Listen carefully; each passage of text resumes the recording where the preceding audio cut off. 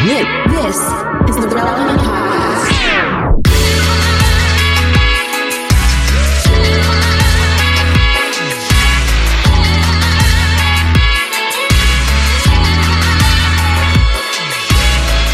It's episode 1047, and it's a Relevant Podcast. Here in Orlando, I'm your host, Cameron Strang, and joining me, as always, from Loverland, Virginia, it's Jesse Carey. Hello, hello. From Nashville, Tennessee, our managing editor, downtown Emily Brown. Hey, y'all. And that's it. For the first time in my 17 years of doing this podcast, we're doing 3 people instead of our usual 4, because Derek is on a tour doing a preview of his new album. If you've been following him on social media, that's, he's ramping up to the big release of his new album, his biggest project yet. It's very exciting. Jamie, I don't know what her deal is. She's so busy. She's always traveling, always speaking, always doing amazing things. So neither of them can be with us today. And so it's just, we're rolling as a trio this week. That's right. I'll be honest, you guys know, and I'm very appreciative, and Jason particularly, for helping to reschedule. You guys have been very flexible, because I've been doing a little traveling too. I feel like this is just very busy. I feel like after the holidays, things take about a month and a half off. Things just slow down, but spring is about to sprung, and we're all, Spring busy. is about to sprung. Wow. Yeah, we're on the precipice of spring, of a change of seasons. Anyway, you haven't been to Florida, because we've been floating in the pool for about 4 weeks now. It's been like 88. Where I just was negative. It was literally negative. I was traveling with somebody who has a mustache, and it froze at one point. He walked out the door, and the mustache froze on his face. Okay, this week was weird because a mustache still frozen. Does it like break off? Like, do the hairs like break like they an just icicle? They just become long spikes, icicle spikes. But the thing is, like, it was a lot of Ubering, Mm-hmm. and I feel like we should just have pre-established Uber etiquette policies, because I feel like it's okay. Have you guys ever been picked up in an Uber with a pickup truck? What? Oh, a pickup truck. That's a new one. But to be fair, I was in a part of the country where basically everyone had pickup trucks. Okay. Yeah, I'll just tell people it was the upper northwest corner of Montana, like really close to Canada, Like right? like Bozeman area, or northern. Of that. Yeah, north of that. Yeah, I'm talking as far north as you can get in this country. And are you an extra on the new season of Yellowstone? Did you get Kevin Costner to finally get on set and shoot the next season? I'm doing Yellowstone 2005, where everyone dresses like they're into like Blink 182, and I'm an enterprising BuzzFeed writer in the early aughts covering the land disputes in Yellowstone. No, is that basically what they're doing now? Is just picking random years and being like, what can we do this year? I feel like it does kind of seem like that, because they have like the one in the 1800s, so they have one in the 1920s. They have like a contemporary one. Yes. I want to see the early aughts one. I want to see the one. You know what I mean? Like where it's not that far. It was only like 20 years ago ish. That'd be a really fun era of Yellowstone, in my opinion. The fashion, it would sort of be like the OC, or like Gilmore Girls, or like those where everyone's like a good looking 20 something that gets in lots of family drama that plays on the CW, but it just happens to take place on some ranch somewhere. Okay, think about it. The Happy Days was shot in the 70s, based in the 50s. That's 20 years. Yep. That 70s shows was in the 90s and set in the 70s. That's 20 years. So we are due for a nostalgic early 2000s era TV show. I know. And think about that era. I feel like it's ripe for parody, Oh, yeah. I don't know if that era is distinct enough. Because think about the 50s, you had the Fonzie culture. In the 70s, you had the hippie culture. There's nothing distinct about the early 2000s. It's just you had some baggy pants. You listen to some chill music. From what I remember, there was a tremendous amount of angst. There was. I would say the kids today would beg to differ.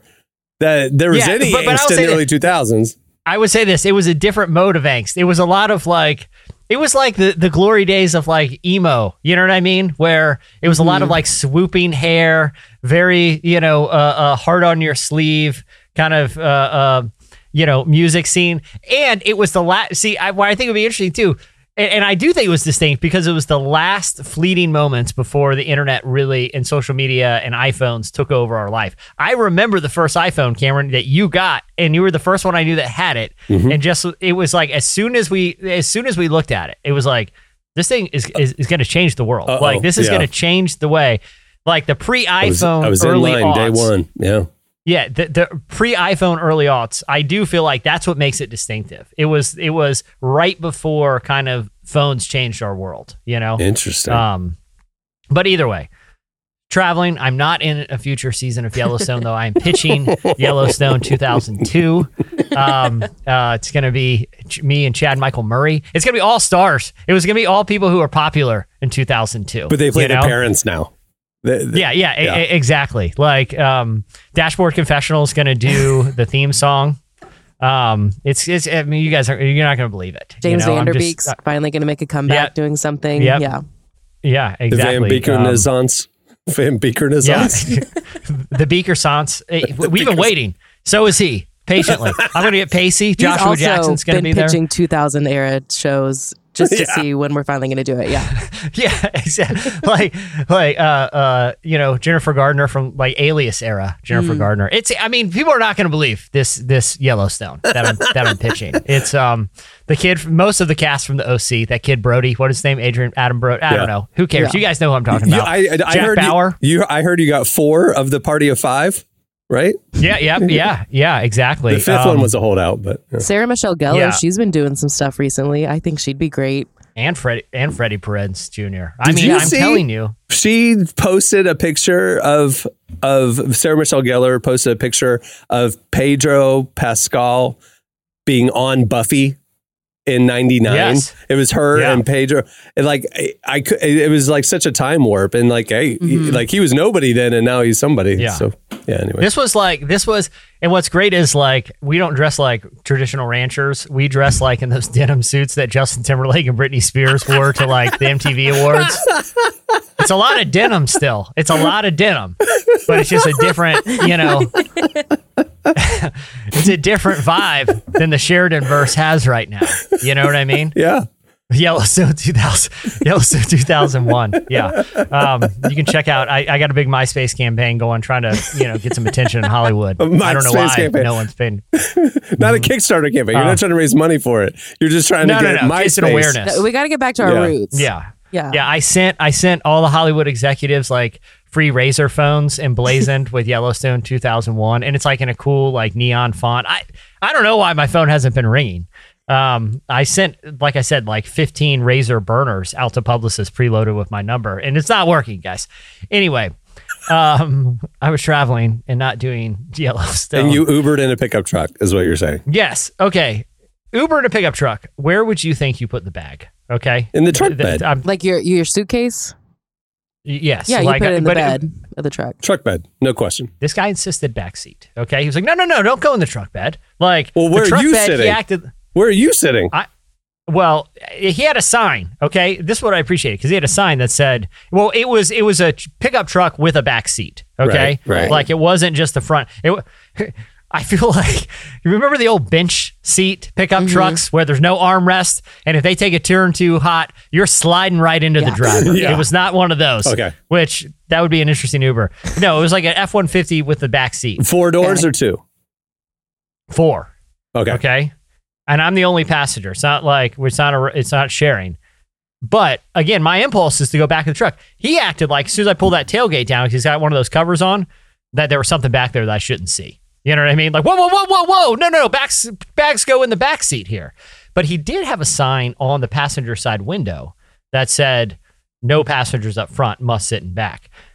You only put that in there. You only put that sign up for one reason. He's had a lot of people just mosey onto the front seat and get a little too cozy here. Yeah. But all I have to say is, like, I feel like there needs to be some established standards for Uber etiquette too. I feel like is there a way that, is there like a hand signal or maybe like a light that you can select in the Uber that says, I don't want to talk, or I'm chatty today, and the driver can light it up or the passenger, just to avoid the awkwardness. You know what I mean? I don't Uber very much when I travel. Yeah, if I'm going to New York, I'll just grab cabs. If I'm going anywhere else, I'll just rent a car. But I recall, correct me if I'm wrong, that there is a preference in the app for no one looks. chat. No one looks. Okay.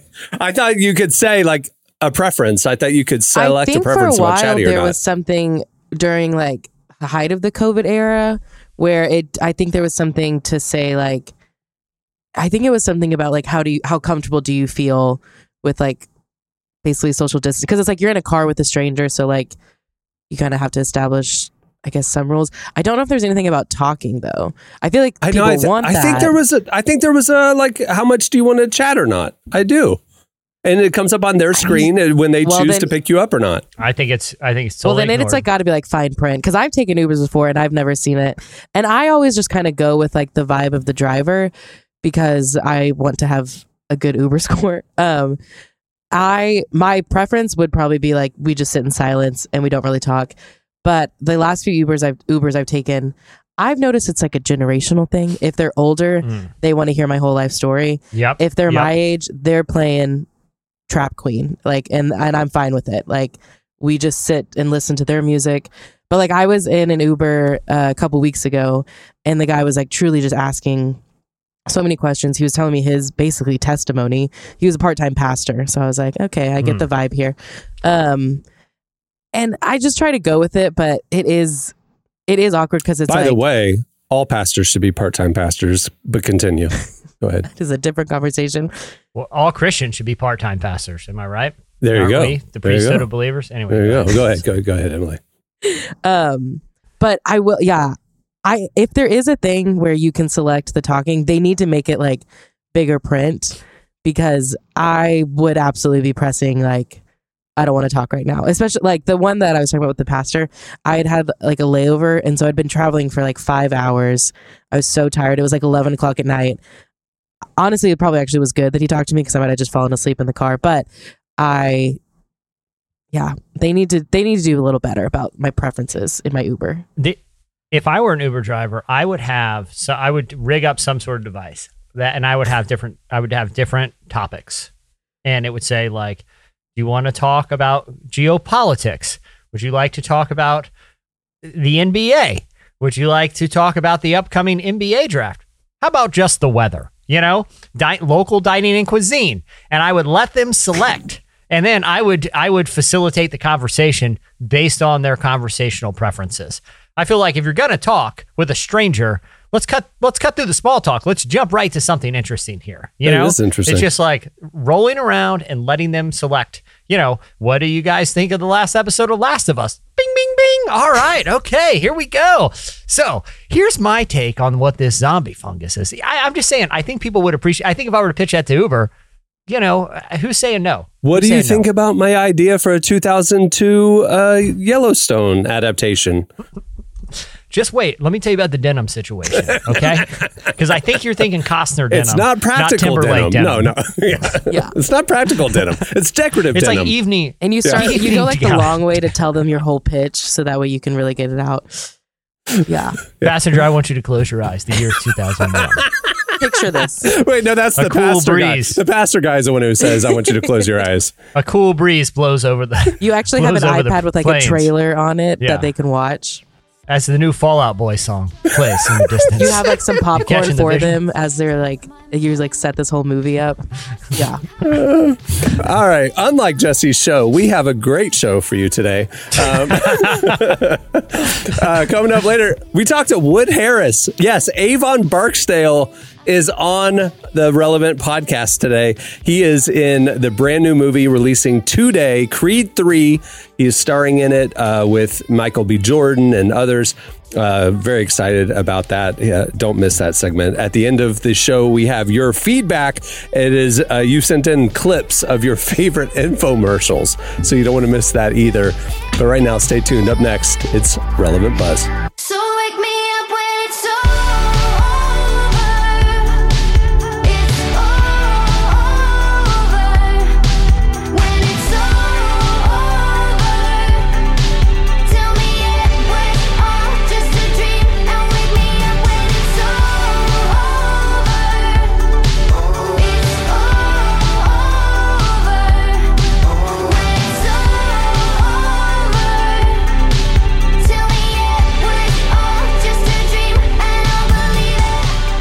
You're listening to Churches. The song is over. Churches aren't over. The song is over. Well, the song's not over. We're fading it out, but anyway, who's on first? Okay, it's time for Relevant Buzz. All right, Emily, tell us what's happening at the intersection of faith and culture this week. I think a great place to start would be Asbury. They've been in the news recently about the revival that has been happening, but they have actually... The outpouring. I'm sorry. Yeah, They're very careful. They changed the word. Yes. It's not a revival.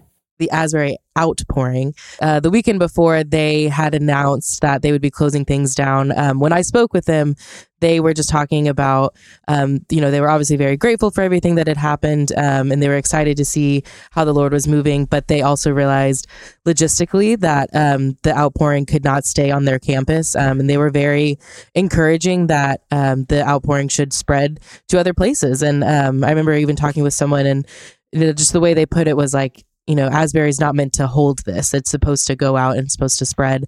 And so they had their final service on Friday, last Friday, and they wrapped things up. And then over the weekend in Lexington, I know there was a public event where I think just a couple thousand people came.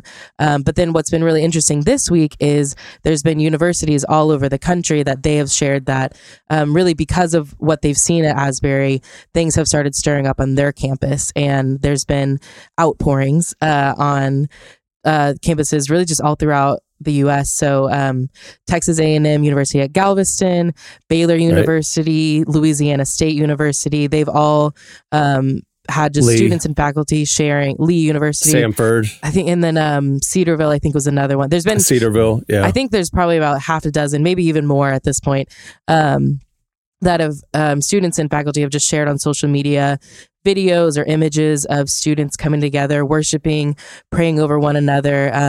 I think it was at Texas A&M. There was a student who shared that they prayed over someone who had difficulty walking, and now that they can walk again, and just truly miraculous things have been happening. And so, yeah, there's, if you just kind of look around on social media, you'll see it's really all over the country in these colleges. Just really powerful things are happening.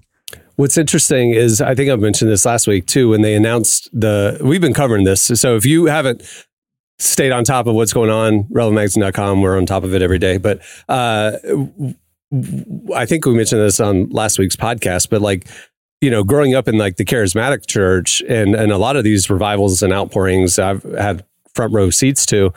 It's interesting because in that stream of the church, that is the goal, is an outpouring like this. And so when the Holy Spirit moves and there's a special moment and there's a special movement happening, it's the goal is to keep it going as long as possible. Honestly, I don't think it's ever a stated goal, but everything is kind of built around how long can we facilitate this. And so for Asbury to just really shut it down after 2 weeks, I've never seen that before, ever. Were there reasons, essentially practical reasons, crowd kind of control and expense and things like that? So, the town is, I think it's maybe 6,000 people total that live in the town. Yeah. And they estimated that around 50,000 people had come just in those 2 weeks that they were open. And so they were working with local law enforcement, just, make sure everyone's safe. Because there's a lot of strangers on campus, and these are young, these are 18, 19, 20-year-old kids being surrounded by a bunch of strangers. They want to feel safe on campus. And I mean, when I was a student, we would have these big days where people would come and visit campus, and even I would be like, oh, there's a lot of people here that I don't know. And you do kind of get this nervousness. And so I think they were listening to students too, who were saying we're happy about this, we love this, but we also want to feel safe walking our campus and not having to interact with strangers. But did they really emphasize the safety issue? I mean, I get the numbers issue, just from a sheer, that last Saturday before they announced on Sunday, hey, we're bringing this to a close, there was reportedly 15,000 people that showed up. 15,000 people on this little tiny campus in this little tiny town. It's just overwhelming. And then the next day they make this announcement. That makes logistical sense to me. I think it's both. No public statement talked about safety. But you've mentioned that quite a bit. And I'm just wondering, did they actually really emphasize that to you? the students, when I talked with students, they did say like, it wasn't that they felt unsafe. It was just that I think it was the overwhelming, there's strangers here. We don't know. We hope that they're all here for good reasons. But I mean, there were a few people that did get like taken off campus because they were kind of bad faith actors. And so I think that stuck out to me that they had talked about safety. Interesting. Yeah, and I can see that too. I mean, because at rose to level, I mean, Relevant was covering it since the outset, but I mean, it was in the New York Times this past week, you know, like, and look, I think, you know, I don't know all the logistical behind the scenes, but I'm like, look, I feel like, you know, there's no reason not to trust the students and administration, you know, and also just like the move of God, like, you know, God isn't bound by place, by proximity, right? Like just because like maybe these actual in-person events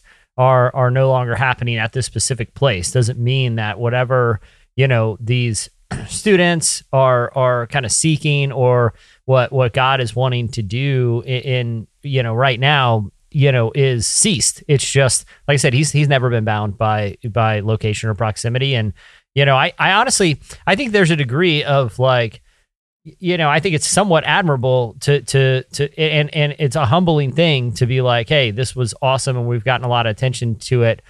But they hold that attention so loosely that they're willing to kind of stop in-person meetings and let other people kind of carry the torch. I think that's, I mean, compared to like some other, you know, church-aligned institutions that like, you know, not like seek credit for stuff, but seek exposure for stuff. This seems like a different approach. And I think it's to some degree kind of refreshing, you know? Yeah. And what's interesting is, again, the charismatic to Baptist comparison is, you know, the old mindset was, oh, God's moving at that place, you know, Toronto or Brownsville or Lakeland or whatever. I got to go see it. I got to experience it. I got to go. And so when you heard about Asbury, it's like, that was the impetus. Go, show up. I want to see it for myself. And Asbury said, no, thank you. Go away.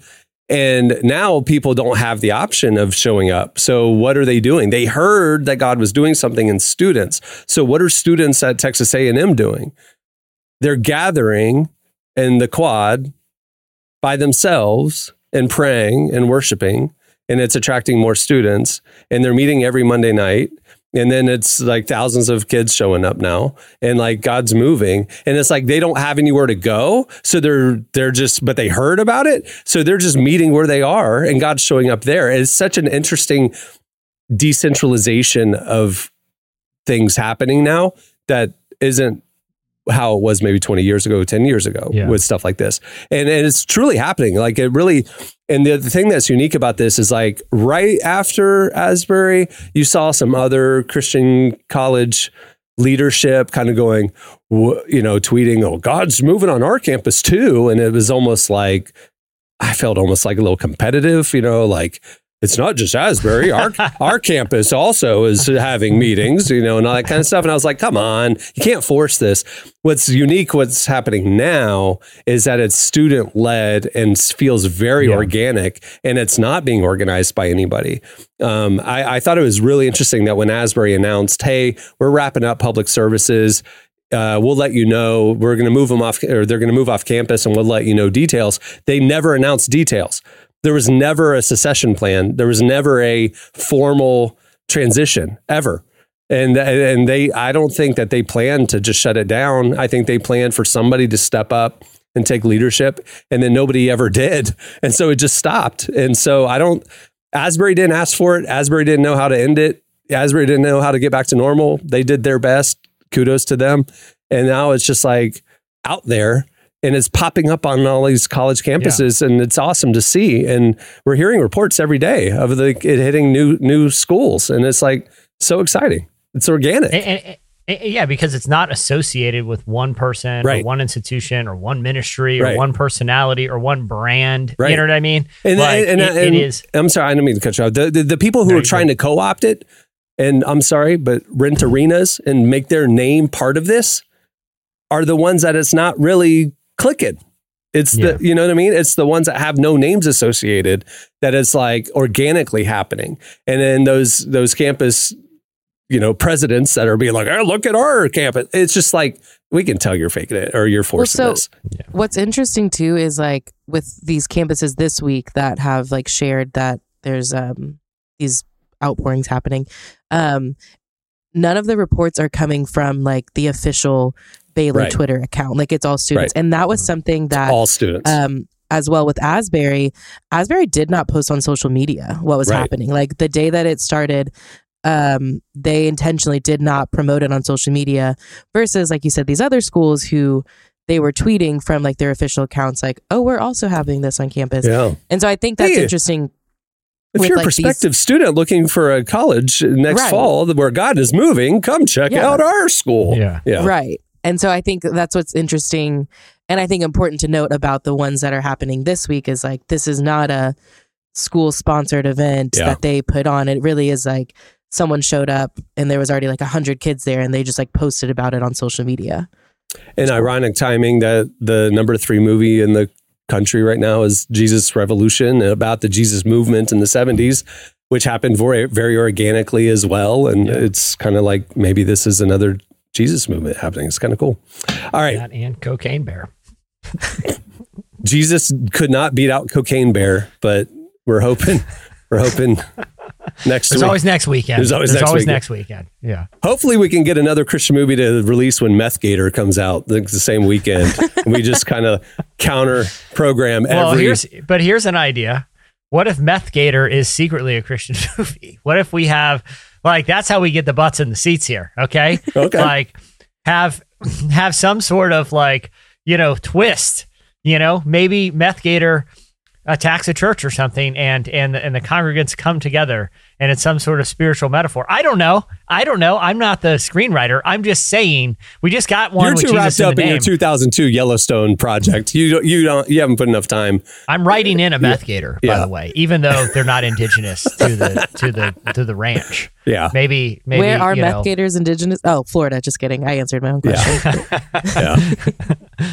Meth Gator Alley. You got to stay off that road. Yeah. Yeah. They fall out of the trees in South Florida. All right. What else you got, Emily? I want to talk about this really interesting Pew report that came out that essentially found that 2/3 of men in their 20s are single, but 2/3 of women are not. So there are significantly more men in their 20s that are single versus women. Okay, so little context. So Pew did this study on the dating habits of people under 30, so like 18 to 30-year-olds, which is our direct audience. Yeah. So Emily brought me this stat and didn't tell me that it was under 30. She said, I thought she said to me that 2/3 of men are single and 2/3 of women are in a relationship. And I was like, Emily, population-wise, that's impossible. Like that's not possible. And we had a 30-minute conversation where I was trying to explain the math to her that demographically, and that's I impossible. was explaining the math to him. And I got to be honest. I heard it the first time, and I'm still unclear on the math. Okay, say it but one more time. So then when she said young adults, under 30, that changes everything because here's the only conclusion to the math, Jesse. Yeah, because I don't want to just presume, but lay out what I'm probably thinking. Younger women are dating older men. That's what's happening. Women in their 20s are dating men in their 30s, and men in their 20s are not in a relationship. They're just single, doing whatever. I know Pew, is typically very data driven in how they present this type of research, and often avoid the type of analysis that would let us know what the cause of this is. Sometimes what they'll do, they did, because sometimes there's like correlative data stats. Yeah, you know what I mean? Where it's like, but young men are more likely to. I don't want to. No, she can tell you like it's gamers or something like that. But if young men are more at that age these days, more inclined to take up hobbies that are socially isolating or something. I don't know. But Emily, how does it break it down? What is the cause of this? You're right. I mean, yeah, you're right. A lot of it. There's a lot of factors. Obviously, like there's not just one solution to it, but it did say that there are a lot of young men who are playing video games, watching a lot of porn, or just like spending a lot of time on social media. And so they're getting that connection that way. And so they're not seeking it elsewhere, versus women who are wanting that. And they are going to older men because these younger guys are just not wanting to meet those like same needs. And so they're going literally, older men. these guys are happy playing their video games, watching their porn and checking TikTok, and they don't need real life relationships. And that's crazy. Like their brains have been rewired to satisfy the thing that relationships normally would satisfy digitally. Is this relatively unprecedented from like that demographic disparity between singleness and relationships that indicate that in the study? Like, or is this like different generations have their own version of this, or is this something that's unique? You know, I didn't break it down in that, but just from what I feel like, because a lot of the reasons why men are not seeking a relationship is essentially because of technology. I feel like there has to be something unique about this generation or this like time that we're in. Well, because we've seen for a while generationally that like the age of marriage has been getting older, right? Like things like that. And that's because like more women are working and pursuing career. They're not just, staying home, having kids, things like that. But this specific thing where 2/3 of guys under 30 are single and 2/3 of women under 30 are in relationships is a different dynamic than that. And it's that guys are in their room on screens while girls are out having dinner with mature men. So, it's interesting. Or at least older men. Why we don't know their maturity level. That's true. Great that point, is true. Jesse. You know what I mean? Point. Like, I guess that means in like 5-10 years, there's gonna be a bunch of gray hair at the preschool pickup line. I don't know. We'll see. Yeah. All right. Anything else? I did actually have one more thing. This past weekend, Naomi Rain and Taya were together on the Faith and Friends concert series on Fox. They're promoting a new tour that they're doing, but they did a mashup of Oceans and Gyra, which, already two powerful songs, and then you put them together and they're pretty great. Here's a clip.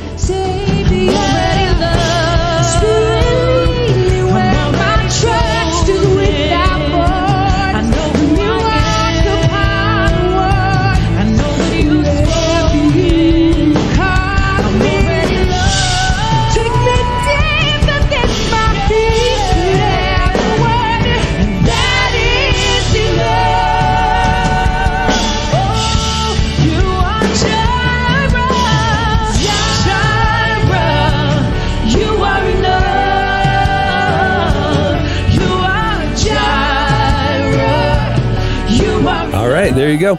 Well, we posted that and everything else and a lot more over at relevantmagazine.com. Make it part of your daily browsing. We're covering the intersection of faith, culture, and a bunch of weird stuff and life and just a lot of things you'd be interested in reading. All the things. Uber etiquette. Guidelines. Yep. Just we pitch random show ideas. We find weird pictures of like denim and we just post it. You say random, but when Lifehouse Hanging by a Moment starts playing and the sun rises over those mountains, you're going to be like, I get it. I get it. 2001 Yellowstone. Man, it's really hitting all the notes, People are going to love it. All right. Call me up, Sheridan. Stay tuned. Up next, Wood Harris joins us.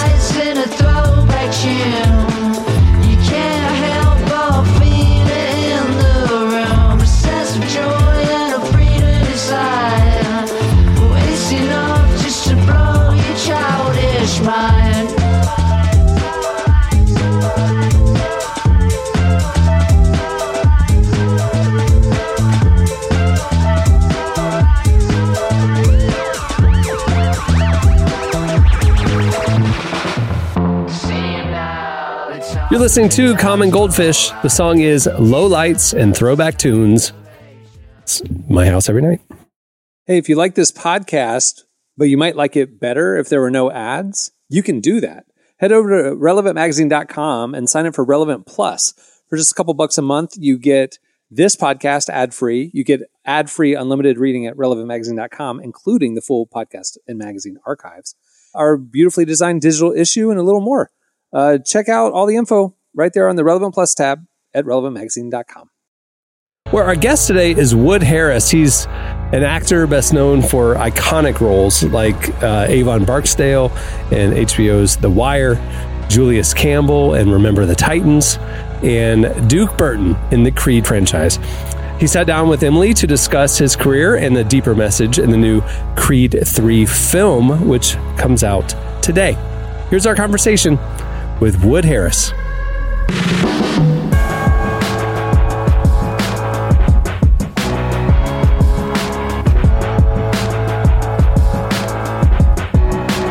You've been a part of so many just impressive projects.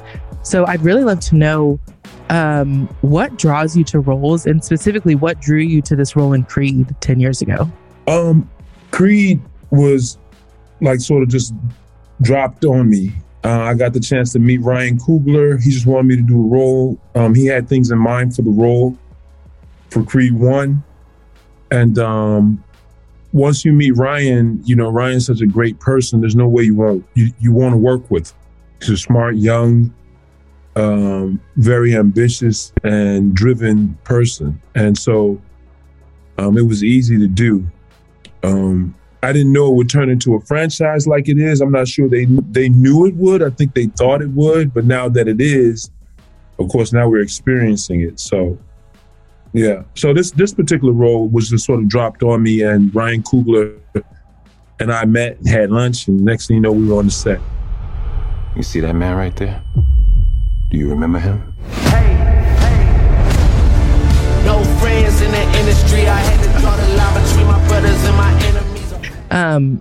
You know, you've gotten to work with different directors on each movie. What was it like working with Michael? Because before you worked as an actor, but now as a director, what was that dynamic like? Man, it was great. You know, I spent a lot of time really just paying attention to his demeanor and the way he controlled the set, or what's a better word than control? But he had to control the set and make sure that the temperament of the set was one way, right? So on a movie set, you know, let's say you have a director that's boisterous and use a lot of profanity and things like that, right? The set will take on that energy. If you have a director that's more quiet or, you know, thoughtful, you can feel that, right? So Mike's energy was definitely, everybody was very focused. Everybody was there to make sure that this came to be the best for Mike. So when I was watching him, you know, it's just great to watch him. I've seen him, known him for 20 years. And I mean, it's been great for me just to see his evolution as a person and his artistic evolution with directing, as a director, being his first film. I mean, it's pretty awesome, you know. It's just awesome. I mean, it's surreal in some ways, you know, because I mean, I've known him since he was a teenager, like a kid, 15. Mm-hmm. So a little bit of that is in there, you know, where it's just like, it's a surreal moment. You out there boxing. I need you to start fighting. It's interesting because I feel like your character, you don't necessarily get into the ring, but you can tell just in his body language even that like he's feeling that tension and like that emotional tension. How do you like approach a scene that is like really emotional? Like I think about like the fight scene at the end, you're like in his face speaking in love but truth. Like how do you approach that scene? That particular scene, you just have to be really connected to like the actor across from number one. You have to be connected to them so that you can honestly and truthfully listen and to what they're giving you, right? And it might just be energy they give you. They could be giving you expressions. It's not always words and otherwise.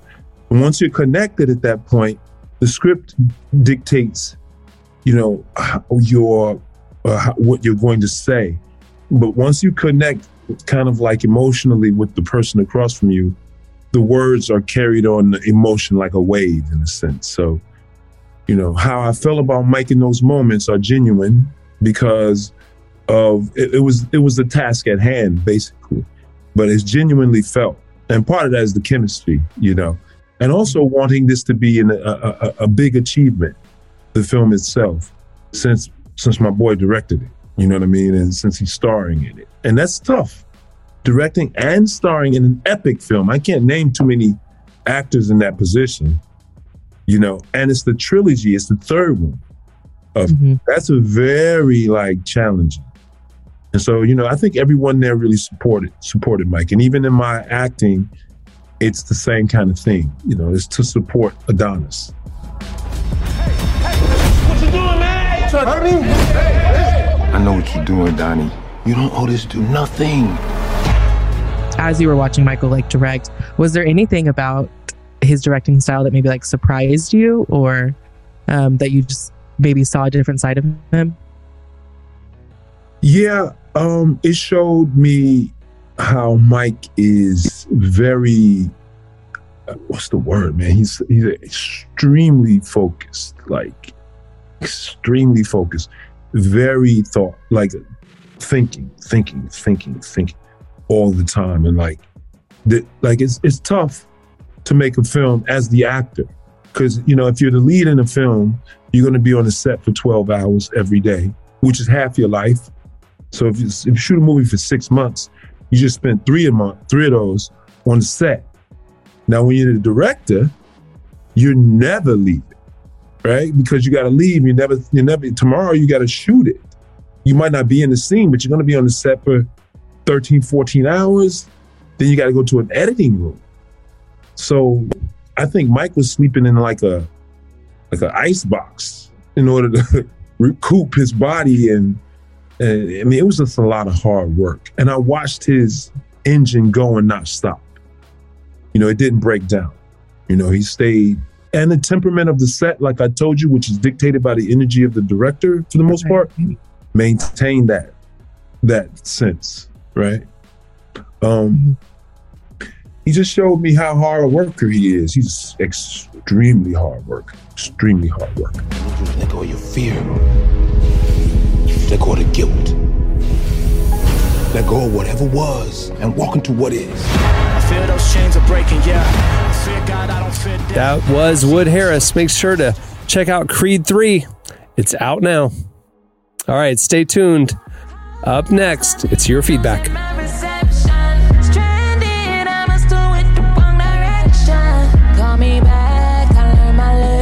All I need is your protection. Can you hear me now? Can you hear me now? But can you hear me now? Can you hear me now? Okay, I detect the disconnect, the voice inflections, give directions, but when I listen, inhibitions. You're listening to Lecrae and D Smoke. The song is Can You Hear Me Now? Today's show is brought to you in part by The Chosen. Season 4 of The Chosen is coming to theaters nationwide on February 1st, and this season has everything. Clashing kingdoms, rival rulers, and when they're threatened by the reality of Jesus' growing influence, religious leaders do the unthinkable, choose to ally themselves with the Romans. As the seeds of betrayal are planted in opposition to Jesus' message turns violent, he's left with no alternative but to demand his followers rise up. So get ready, Relevant Podcast listeners. February 1st is the big release day. Go get your tickets now at thechosenriseup.com. Okay, it's time for your feedback. All right, last week we got talking about, why were we talking about infomercials? I can't remember. I just remember an extended discussion of getting sucked into them, particularly one with the salsa maker, which I was convinced was some sort of new Modern Family spinoff for the first 10 minutes. And then you realize because they're all in the kitchen situation, having a great and other neighbors would come in. Yeah, other neighbors come in. It's with the tennis racket over the shoulder. And it's oh, look, Billy and Mary just showed up with fresh peppers. Let's bring them over, anyway, I love these. This is one of my favorite genres of filmmaking. Oh my goodness. All right. So we asked you guys for your favorite infomercials. It's a dying art form. It's something that we need to protect as a society is the infomercial. Yes. Anyway, so we asked you for your favorite infomercials. You hit us up on Twitter at Relevant Podcast, send us some links, and we're going to play some of our favorites. Well, you know what's funny is actually I'm looking at this very, very first one from Aaron Serico, and I didn't even read it, and it's for Appliance Direct, and I'm like, I thought that was a local thing here in Orlando. And then he said, Nunu. Yeah, and then he said, not quite never. So when I remember, he says, but I remember when I was in Orlando, Appliance Direct bought huge blocks of TV airtime to run marathons of commercials for their store. And it's absolutely true. It was like this weird, like hours of television was for this weird appliance store. And it was, you've seen it, Jesse.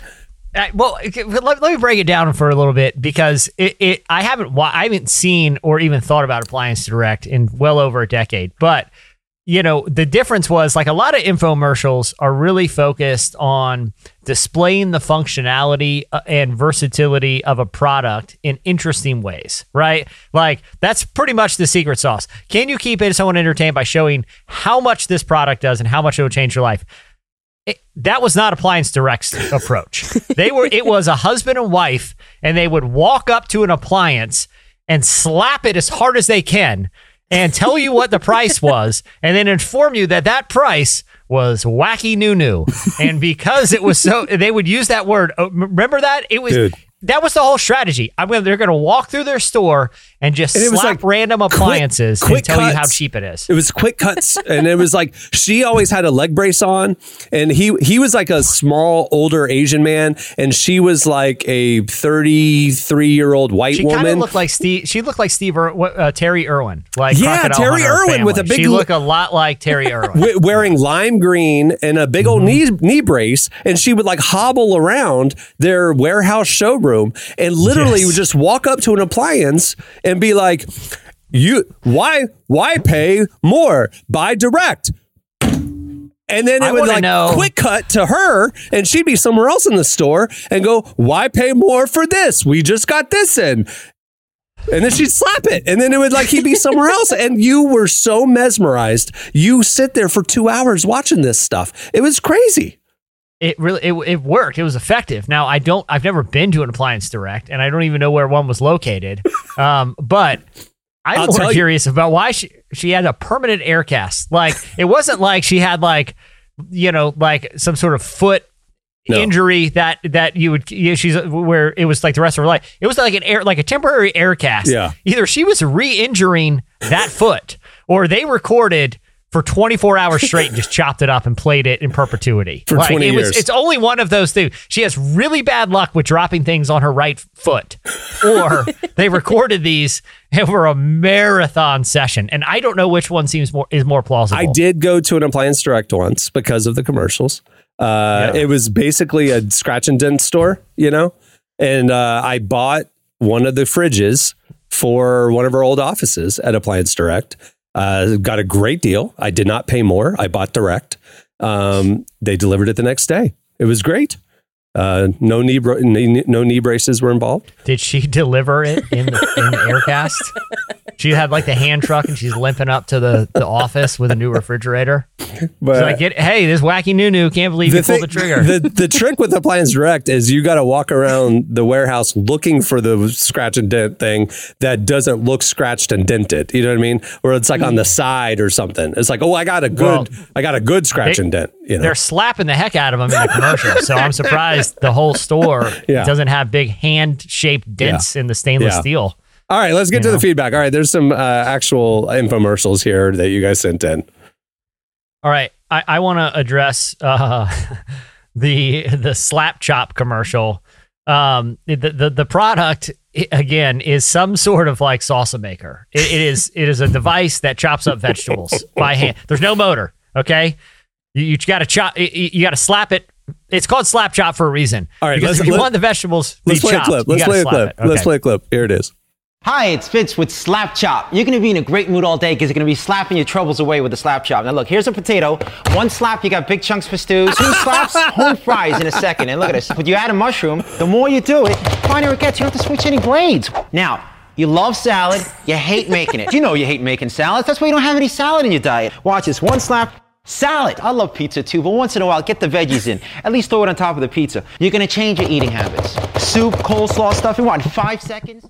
Okay. What does anyone feel like like this is That's he's threatening amazing. you into buying this thing. I feel like I would hate for something bad to happen to you, like me to show up at your house and your finger accidentally ends up in the slap chop. You wouldn't want that to happen, now would you?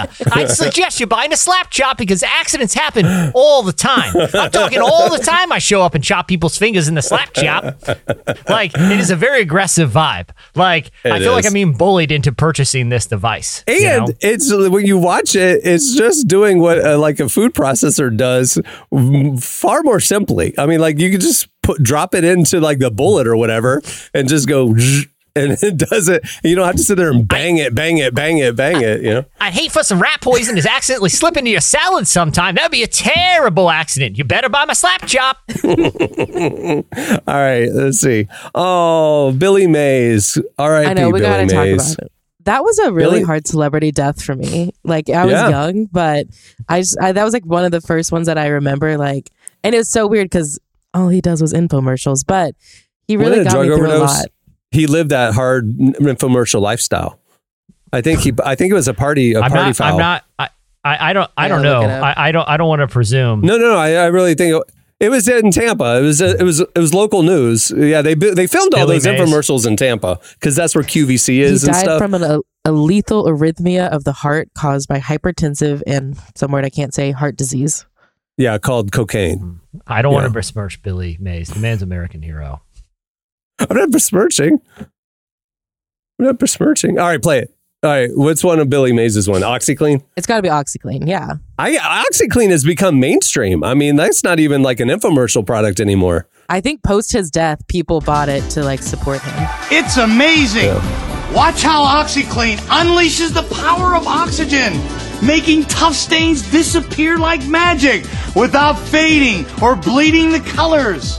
For pet messes, OxyClean is a must. It goes deep down below the surface to get rid of the stain and the odor.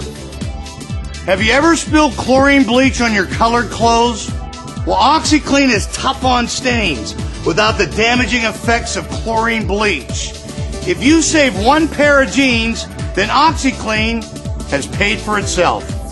Some clothes say no chlorine I don't remember bleach. the club music in the background. That was a nice vibe. Okay, so first of all, just so I don't get sued or people think I'm going to get sued, the medical examiner concluded that, quote, cocaine use caused or contributed to the development of his heart disease and thereby contributed to his death, though he was not on cocaine for a few days prior to his death. So just FYI. OxyClean's the origin story of the Cocaine Bear franchise. I don't know if you knew. He got into the laundry room. That's how Cocaine Bear got started. I will say this. It doesn't really matter what the product is. They will just find things that it can do. Like, you know, whatever the product is, they're just like, well, did you know you could probably shave with it? And you know what I mean? And like, can you? That was the beauty of like a good infomercial. Like, it was clearly a product that had one intended use, but they just find random things to do with it. I have this spray insulation, and you can build a boat out of a screen door if you fill the screen door with our spray insulation. It's like, wait, what? Exactly. I'm no good at it. This was a product you invented for a very singular industrial purpose that we happen to fall upon the patent of. Did you know that you could probably tar your roof with it? You know what I mean? Like, that was the strategy. Is find just random things you could do with it. You know? There's the clapper. I mean, that's a classic. Clap on, clap off the clapper. Play the clip. Presenting a way to make life a lot simpler. The clapper. Turn on a light as you enter the room. Clap on. Turn off the TV without getting up. Clap off. Turn on the music. Just about anything. Simple. The clapper. Turns things on and turns things off from anywhere in the room. The clapper's easy to use.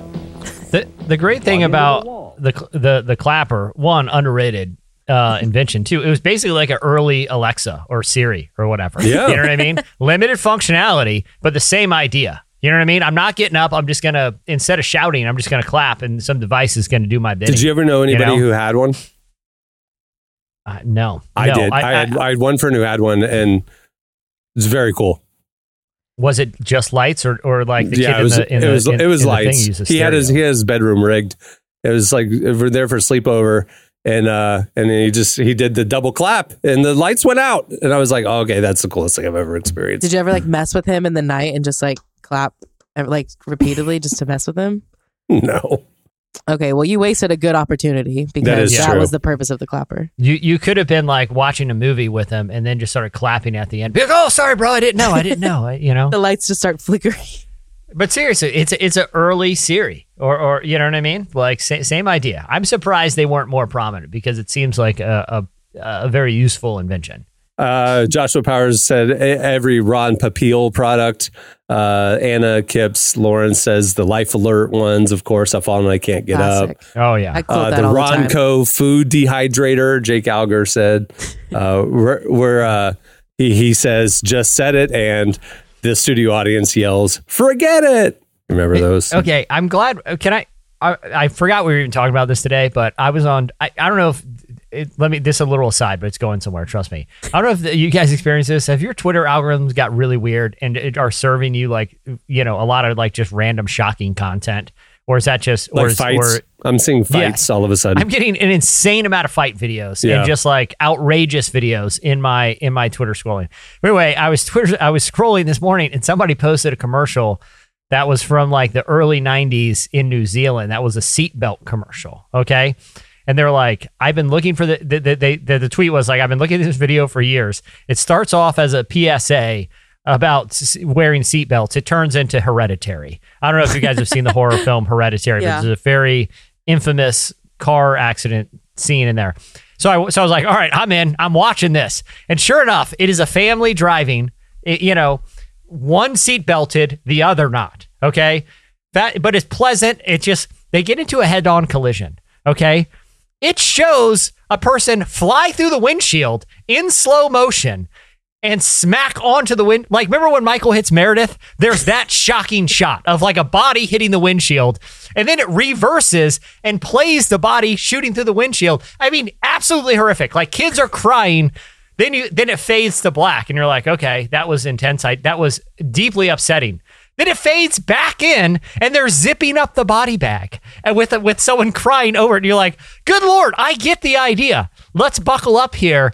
But it was a hard R commercial PSA infomercial thing from the 90s where they just played a little different, even with the fallen and can't get up. I don't want to see like an elderly person literally on the ground in agony holding their hip. You could just tell me another use for the product, but that's, you know what I'm saying? I feel like they used to be a little bit more comfortable being upsetting on these things. I mean, I watched Magic games, and every game there's a local PSA for don't drive drunk that has a very similar scene to what you described, except a child is involved and her teddy bear flies through the windshield and is laying on the ground with broken glass all around it. And then at least they used the discretion. At least they left a little to the imagination. I didn't need to see the body flying through the air and smacking the windshield. Like, show me a metaphor. That's intense. You know what I mean? Give me the teddy bear metaphor. That's all. I'm very tired of this teddy bear. Yeah. All right. Well, there's a lot more where that came from. You can go check them out if you check our mentions at Relevant Podcast on Twitter. Okay, it's time for this week's editorial question of the week. All right. Well, earlier in the show, we got talking about Jesse's passion project, his screenplay for Yellowstone 2002, set in the early aughts, the angst-ridden early aughts, with decorative denim and swooping hair and lots of black Chuck Taylors. And Abercrombie just everywhere, it's what a time to be alive. So it got us thinking about the early 2000s, and it's coming for you. It's coming. It's been 20 years. I mean, some of the stuff's already back. The baggy jeans are back and stuff like that, but more and more is coming. I'm just warning you now. So it got us thinking about what do you not want to see come back from the early 2000s? What's the cringiest early 2000s fads? What could be music, could be fashion, could be, whatever, games, anything you were into in the early 2000s that you do not want to see come back. Hit us up on Twitter at Relevant Podcast, and we will talk about our favorites on next week's show. Yeah, and give us a little explanation. For example, tell us your trend and explain why it is ska. So that's the assignment. Send a picture, send a clip, whatever. Like, show us the full experience of the thing you do not want to see come back from the early 2000s. Yeah, if a band is in a zoot suit, like let's that was the mid 90s. That was the mid 90s. It creeped in. It went into very early 2000s. Yeah. I kind of feel like 2000 was the end of the ska. I mean, because it was like swing had a little baby revival in the hipster scene and around the movie Swingers in like 96, 98. And then the ska was kind of 96 to 2000. And when then was that? When was that Mighty Mighty Boss Tones song? I feel like that was sort of peak when yeah, maybe 98. I guess that was late 90s. Yeah, 98. We had like the OC Supertones in the Christian scene, and that was like 98. Yeah, you're right. It was late 90s. Yeah. Either way, close enough. Well, before we wrap things up, I want to thank Wood Harris for joining us today. Make sure to catch him in Creed 3, which is in theaters today. Huge movie. We're very excited that he was able to join us. I'm excited to see the film too. Haven't seen it yet. And before we wrap things up, I want to give you a couple updates. Number one, we're putting the final touches on the spring issue of Relevant. So if you haven't signed up for Relevant Plus yet, go ahead and do it now. It's the best way to experience our content. You get an ad-free version of this podcast, an exclusive subscriber podcast. You get ad-free viewing and unlimited viewing at relevantmagazine.com. And you get a beautifully designed ad-free tablet digital magazine every quarter. Right there at relevantmagazine.com. You can find out more information clicking the Relevant Plus tab. Plans start as low as $250 a month. And I think you'll like it. We love the sport. Also, if you want to stay in touch with everything we're doing, make sure to follow us on all the socials. We're on Twitter, Facebook every day. We're on Instagram and TikTok as well. Barely on TikTok. Increasingly this year, though. And if you don't want to do the social thing, but you want to keep in touch or keep up with our best content, our top 5 trending stories can be sent to your inbox every weekday morning. You can sign up for our newsletter right there on the front page at relevantmagazine.com. Okay, on that note, we'll wrap it. I'm Cameron Strang. I'm Jesse Carey. I'm Emily Brown. We will see you on Tuesday. Have a great weekend, everyone. Go see Creed 3.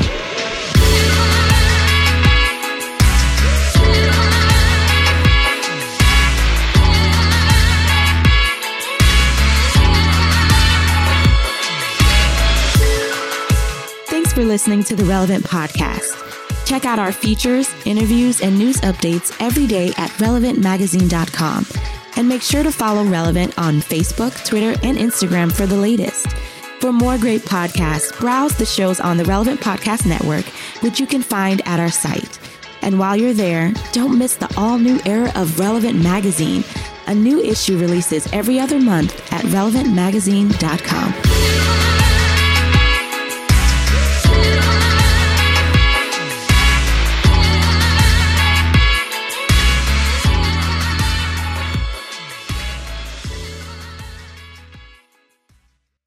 Think about that era. I feel like it's ripe for parody. Relevant Podcast Network.